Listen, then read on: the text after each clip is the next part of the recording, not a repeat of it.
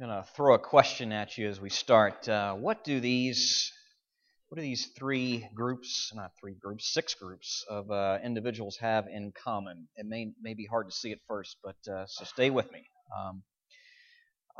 You're broke.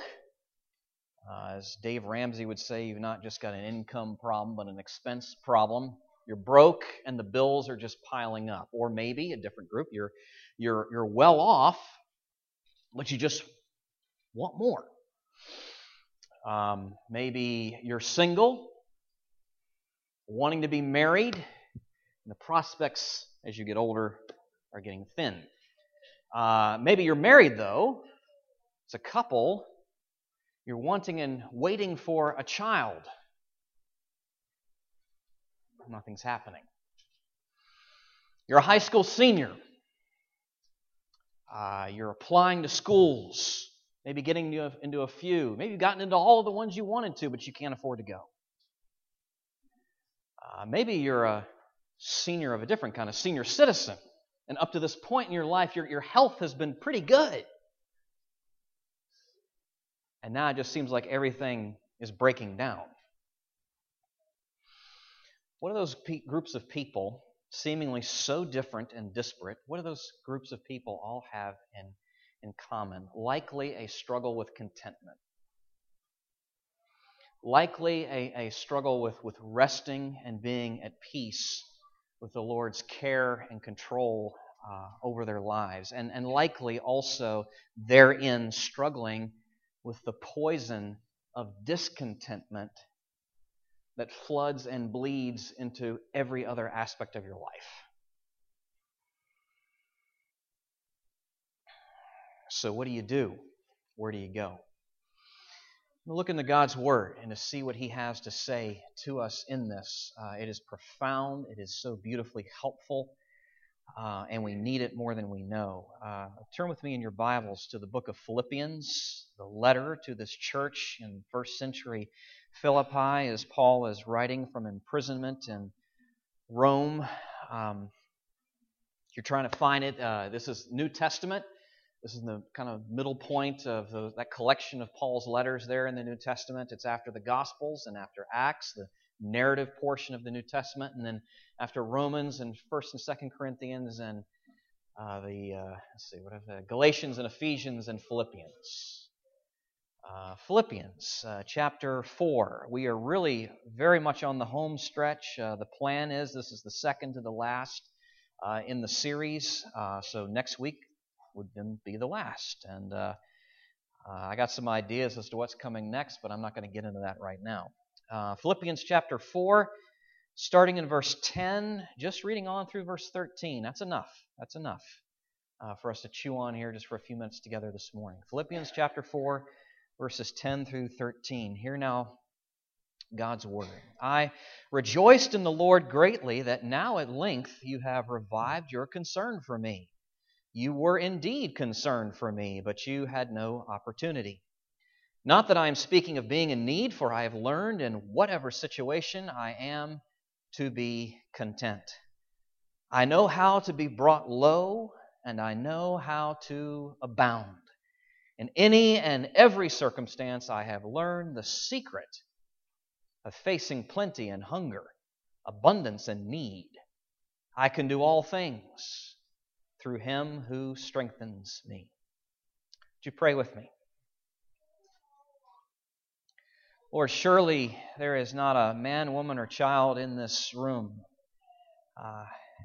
that doesn't need to hear something of what contentment is and how it can be and why it should be and what it looks like and how it is found in you. And we ask that you would teach us.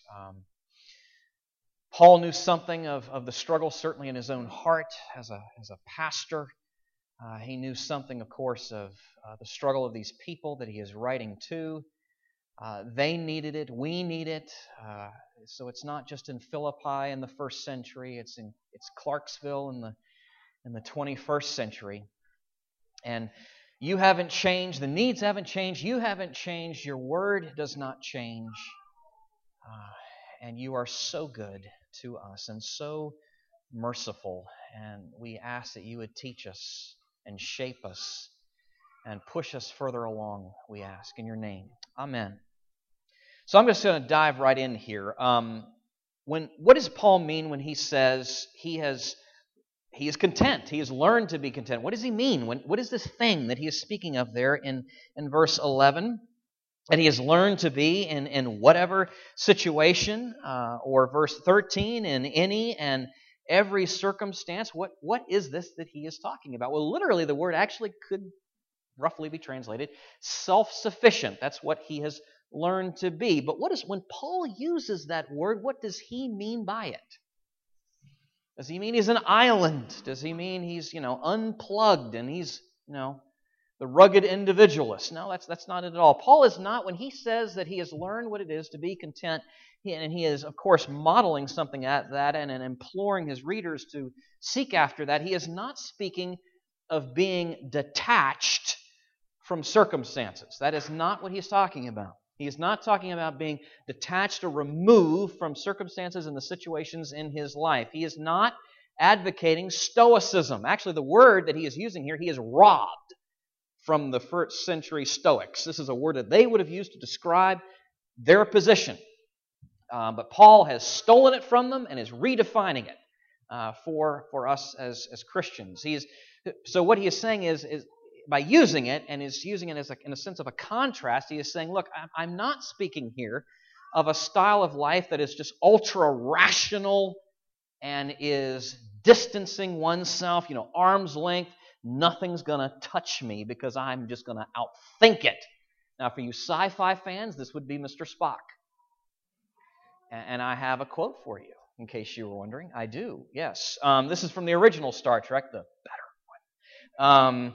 In a conversation between Mr. Spock, not Dr. Spock, please, people, Mr. Spock and Dr. McCoy about violence, the mostly logical Vulcan said this, speaking of his race of Vulcans: "We disposed of emotion, Doctor. Where there is no emotion, there is no motive for violence." Do you hear it? The distancing. It can't touch me. It can't touch me. Do you think Paul was a Stoic?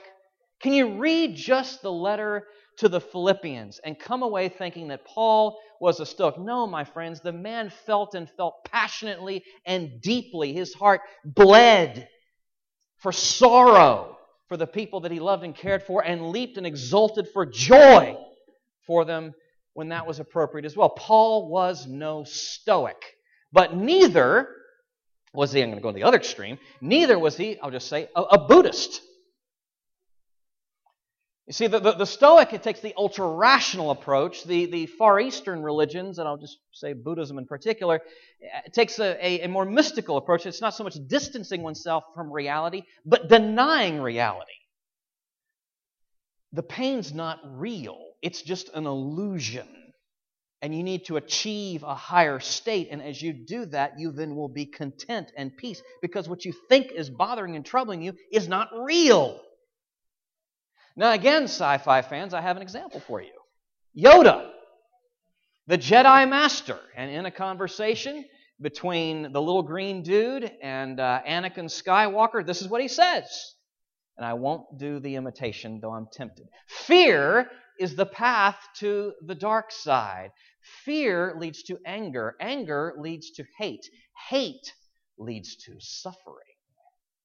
Do you see? So you have to deny. The Stoic says you have to distance yourself. The mystic says you have to deny what's going on. Paul is not saying, he's saying completely, emphatically no to both of those approaches in terms of what it is to be content. It's not that we are to become detached from our circumstances.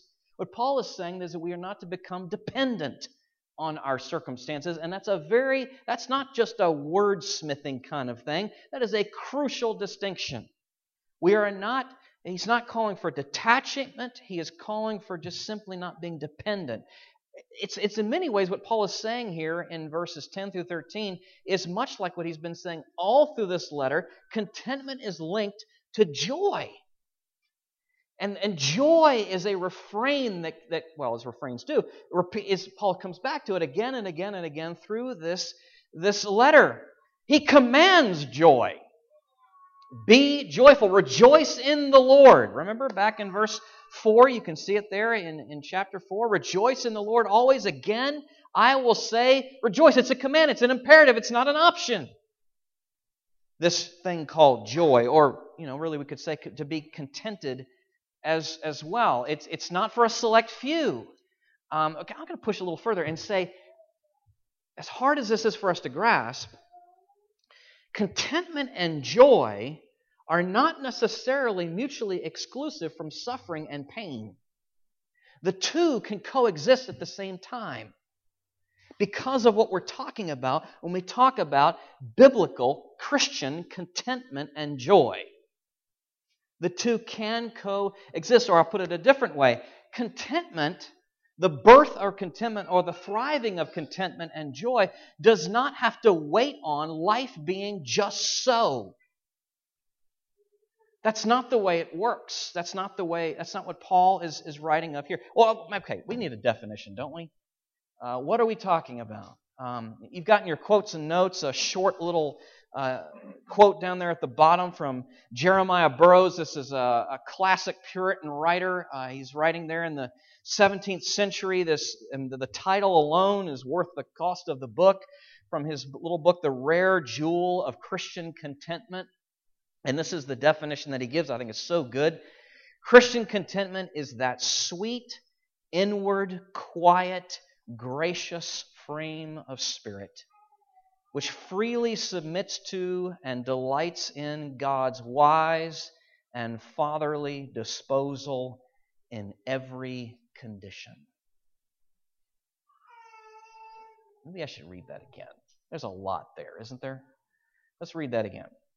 Christian contentment is that sweet, inward, quiet, gracious frame of spirit which freely submits to and delights in God's wise and fatherly disposal in every condition. And that's what Paul is speaking of here. That is what Paul has learned. What he's telling us here is that God calls and enables us to be content.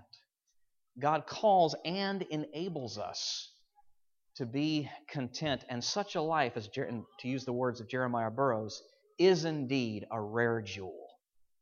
Such a life is indeed a rare jewel. Now, there's a couple of things I want to just pursue together for the next few minutes. Some things we learn about this jewel. Now, I'm mixing the metaphors because you can't really talk about jewels don't grow. They're not, they don't fit in the category of botany. But anyway, bear with me. Roots and fruits. Where does contentment come from? What is its root? That's the first question. And the second question following up is, where does it lead to? What is its fruit? Okay, so root and fruit. That's where we're heading for just the next few minutes. So what is the root of contentment? That's the first thing. Where does it come from? Let's look at verses 12 and 13. I know how to be brought low, and I know how to abound. In any and every circumstance, I have learned the secret of facing plenty and hunger, abundance and need. I can do all things through Him who strengthens me.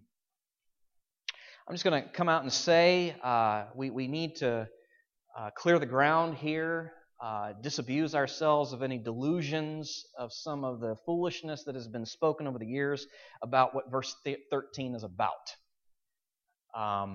Paul in no way is talking about himself. There's not a self-focus to this at all. He is not for himself claiming great strength or ability. If you've ever read anything from the Apostle Paul, you know that time and time again he exalts in his, if you will, his comparative to what the world says about him, foolishness and weakness. He exalts in being weak that Christ's strength would be shown through him. There's no boasting about this man in himself whatsoever. He's not claiming any great strength, and he is not aiming at any selfish agenda. Jesus is Lord for Paul.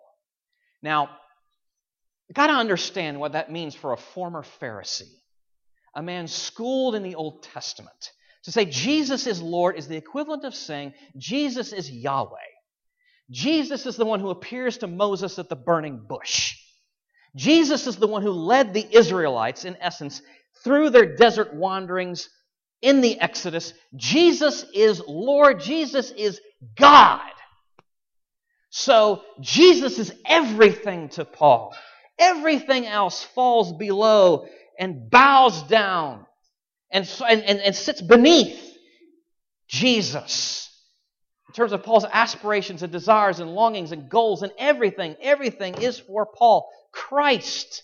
So when Paul writes in verse 13, I can do all things through Him who strengthens me, that is not a motivational slogan. It is not a bumper sticker. It's not a t-shirt. It's not a thing to put on your coffee mug. I'm sorry if I hurt your feelings, but it's not. It's not. It's not the thing to just bring out when we're about to take on some great project or, in hindsight, we've achieved some great feat. It's not the thing that we hear sadly well-meaning but deluded celebrities and athletes trumpet out and say, I did it through Jesus. I hit that high note and got this trophy. I threw that sharp, straight pass. We won the game because Jesus strengthened me. That's not the kind of shallow, self-focused thing that Paul is talking about here. Not at all. It's so much deeper, so much more significant than that. Again, Paul is about Christ. Paul is about the pursuit of Christ. The man, why is he in Rome? He is imprisoned for the gospel. And that was a process, if you go back and read the book of Acts, was something that was set in motion years before. Jesus is Lord for the apostle. He wrote in chapter 1 about he doesn't care, about how his rivals are succeeding and at his reputation's expense. He doesn't care as long as Jesus is preached and the gospel is spread. He says later on that he doesn't, to live or die is Christ. He doesn't care. He doesn't care. He's fine either way because it's Christ. Christ is his center, his true north. It's about the pursuit of Christ. It's about trusting Christ. I don't mean to insult your intelligence, but just think with me logically here. Verse 13 does follow from verse 12, does it not? So perhaps we could say context might determine something of what Paul means when he says, I can do all things through Him who strengthens me. It's likely, no, actually it's certain, that he is referring back to the things that he has just talked about. What are the all things? The all things being brought low and yet abounding. Facing plenty and hunger, abundance and need. What Paul is saying is that no matter the circumstance, no matter the situation, the man has learned to be content. In whatever circumstances that God puts him in, he will do justly, love mercy, and walk humbly with his God. He is content. Why? Because he knows that the one who sends him to a myriad of different situations, in this case, in prison, will give him the strength to be and to do what he has been called to be and to do, and in that he rests. That is the sense in which he says, I can do all things. I can rest content in whatever happens to me through Christ. Through Christ who strengthens me. My friends, we need that more than throwing the straight pass or hitting the high note or the pretty trophy. We need, in all circumstances, to learn what it is to rest content in Christ's care for us. That's what we need. So what is the root? What is the root of contentment? It's Jesus. Relying on Jesus, turning to Jesus, trusting in Jesus, continually and in everything, from sun up to sundown. Now this is a promise. It's for us too. It's not just for apostles. this is a promise for us. That we too can learn and grow in what it is to be content. It's possible for any follower in any circumstance. Paul, years before, wrote a circular letter, meaning it was not round, but it was passed from church to church, a province of Galatia. The book of Galatians, in Galatians 5, he talks about what the fruit of the Spirit is love and joy. I got to count it off. Love and joy and peace and patience and kindness and goodness and faithfulness and gentleness and self-control. I did it. Okay. He talks about these things as being possible and really necessary marks in the life of every Christian, no matter how high or low or pretty or ugly or left or right their circumstances may be. Now, how can that be? Because of Christ. As we're leaning into Him as our strength and our everything, right? The song we sang a little while ago. How is that? Well, Colin even preached a sermon about this a few weeks ago. By looking to Jesus as the vine, we are branches. We abide in the vine. We find our life in the vine to be and to do what He has called us to be and to do. Again, God calls us, enables us to be content. And that is a rare jewel indeed. That's the first point. Second point. Where does it come from? What's its root? Christ. Where does it lead? What does it bring about? What is the fruit? Let's look at verses 10 and 11. I rejoiced in the Lord greatly that now at length you have revived your concern for me. You were indeed concerned for me, but you had no opportunity. Not that I am speaking of being in need, for I have learned in whatever situation I am to be content. The fruit of contentment is gratitude. A heart of thanksgiving.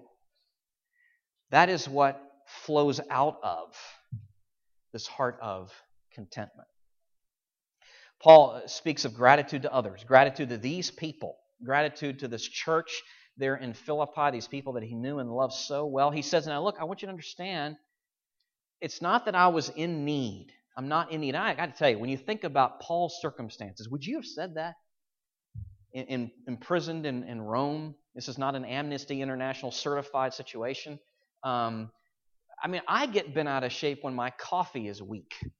I get bent out of shape when my computer doesn't boot up fast enough. Or somebody drove my car and didn't put gas in the tank. I think, now I'm in need!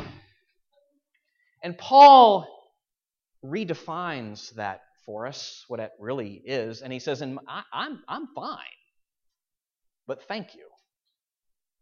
I'm so grateful. Now, what is he grateful for then? Well, not the stuff, not the supplies, not the correspondence, but it's their heart expressed. It's their concern that they have shown for his welfare, their ongoing partnership with him in the gospel. That he is so thankful for, which then takes you to the next thing, and it's not, because behind that, it's behind the gratitude that he's showing towards these people is the gratitude that he has to God. Because that's the only thing that explains this partnership that they share in the gospel. These Gentiles, out there in Philippi with this former Pharisee who would have just as soon never have had anything to do with them in his, you might say, his prior life. And they're yoked together. He speaks in there in verse 10, rejoicing in the Lord greatly. Why? Their fellowship. We've talked about this way back weeks ago in chapter 1. Their fellowship, the koinonia, their shared relationship in Christ, their shared partnership in Christ. They're bound together in Christ, by Christ, for Christ. So what's the root? Again, what's the source of? What's the origin of? Where does this contentment come from? Christ. What's its fruit? Where does it lead to? What does it bring about? Gratitude. Thanksgiving. Which begs the question for all of us here, beginning with the guy up front.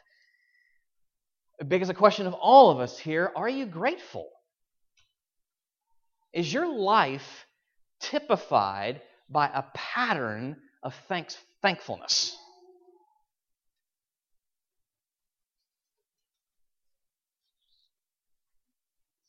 I'll give you some examples. Try and roll this out in a practical way. All right? Your children keep outgrowing their clothes. right? It's back to school time. You're almost done with the tax-free weekend, by the way, just a public service announcement. Your children keep outgrowing the clothes, and you're wondering, my gosh, now let me ask you something. Is it possible for you to be thankful for those children? Is it possible for you to be thankful for the health that causes them to grow? Is it possible for you to be thankful for the food that God has given you to put on that table that therein has caused the growth? Just thinking. Okay, your health, it's not as good as you wish, but maybe you've got a diagnosis, so at least you know what it is, right? The doctor has been able to pinpoint it. He's been able to tell you this is what it... And so is that a cause for some gratitude with that? And the fact that we live where we do in the 21st century West with so many different options as how to treat so many different things, is that also not possibly a cause for gratitude? Or you've got a relationship struggle. If something's blowing up between you and a friend or a sibling or a parent or fill in the blank. We are sinners, so it happens. Is it possible for you to be grateful knowing that as you lean into Jesus through this thing, He's going to work in your heart?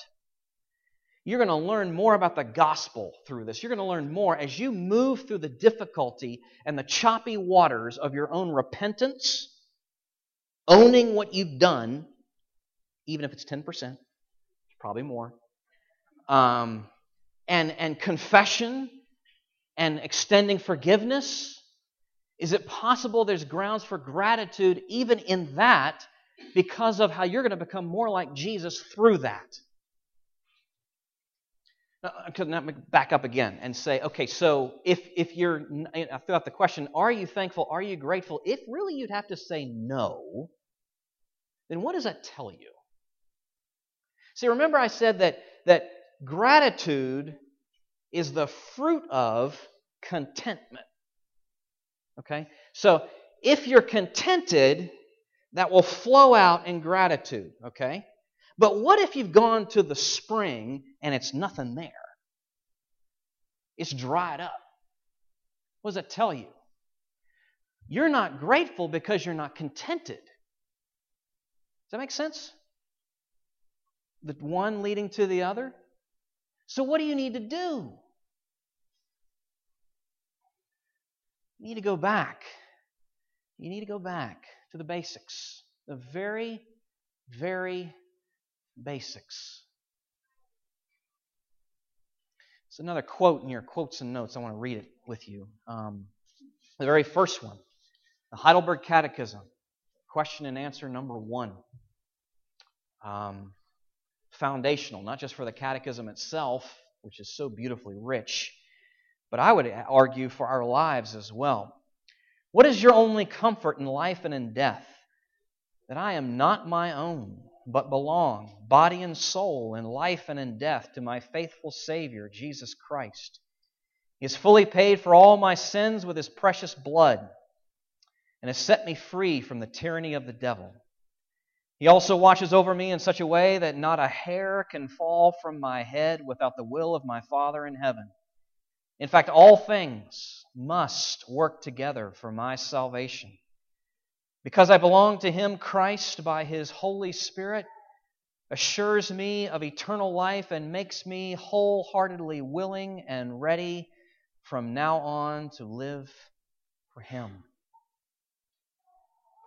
My friends, if the springs run dry, there's a way to get the water flowing again. Go to Christ. Lean into Him. Let Him remind you of who He is and all that He is for you and all that you are for Him. That your passion for Him might grow anew and afresh again because you're catching a new, fresh glimpse of His passion for you. And may we grow in contentment. Let me pray.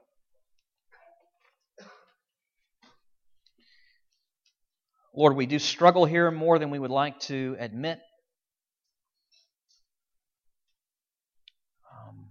Your care for us and control over our lives, as much as we may profess that and talk about it and sing about it, at times it's just hard to see.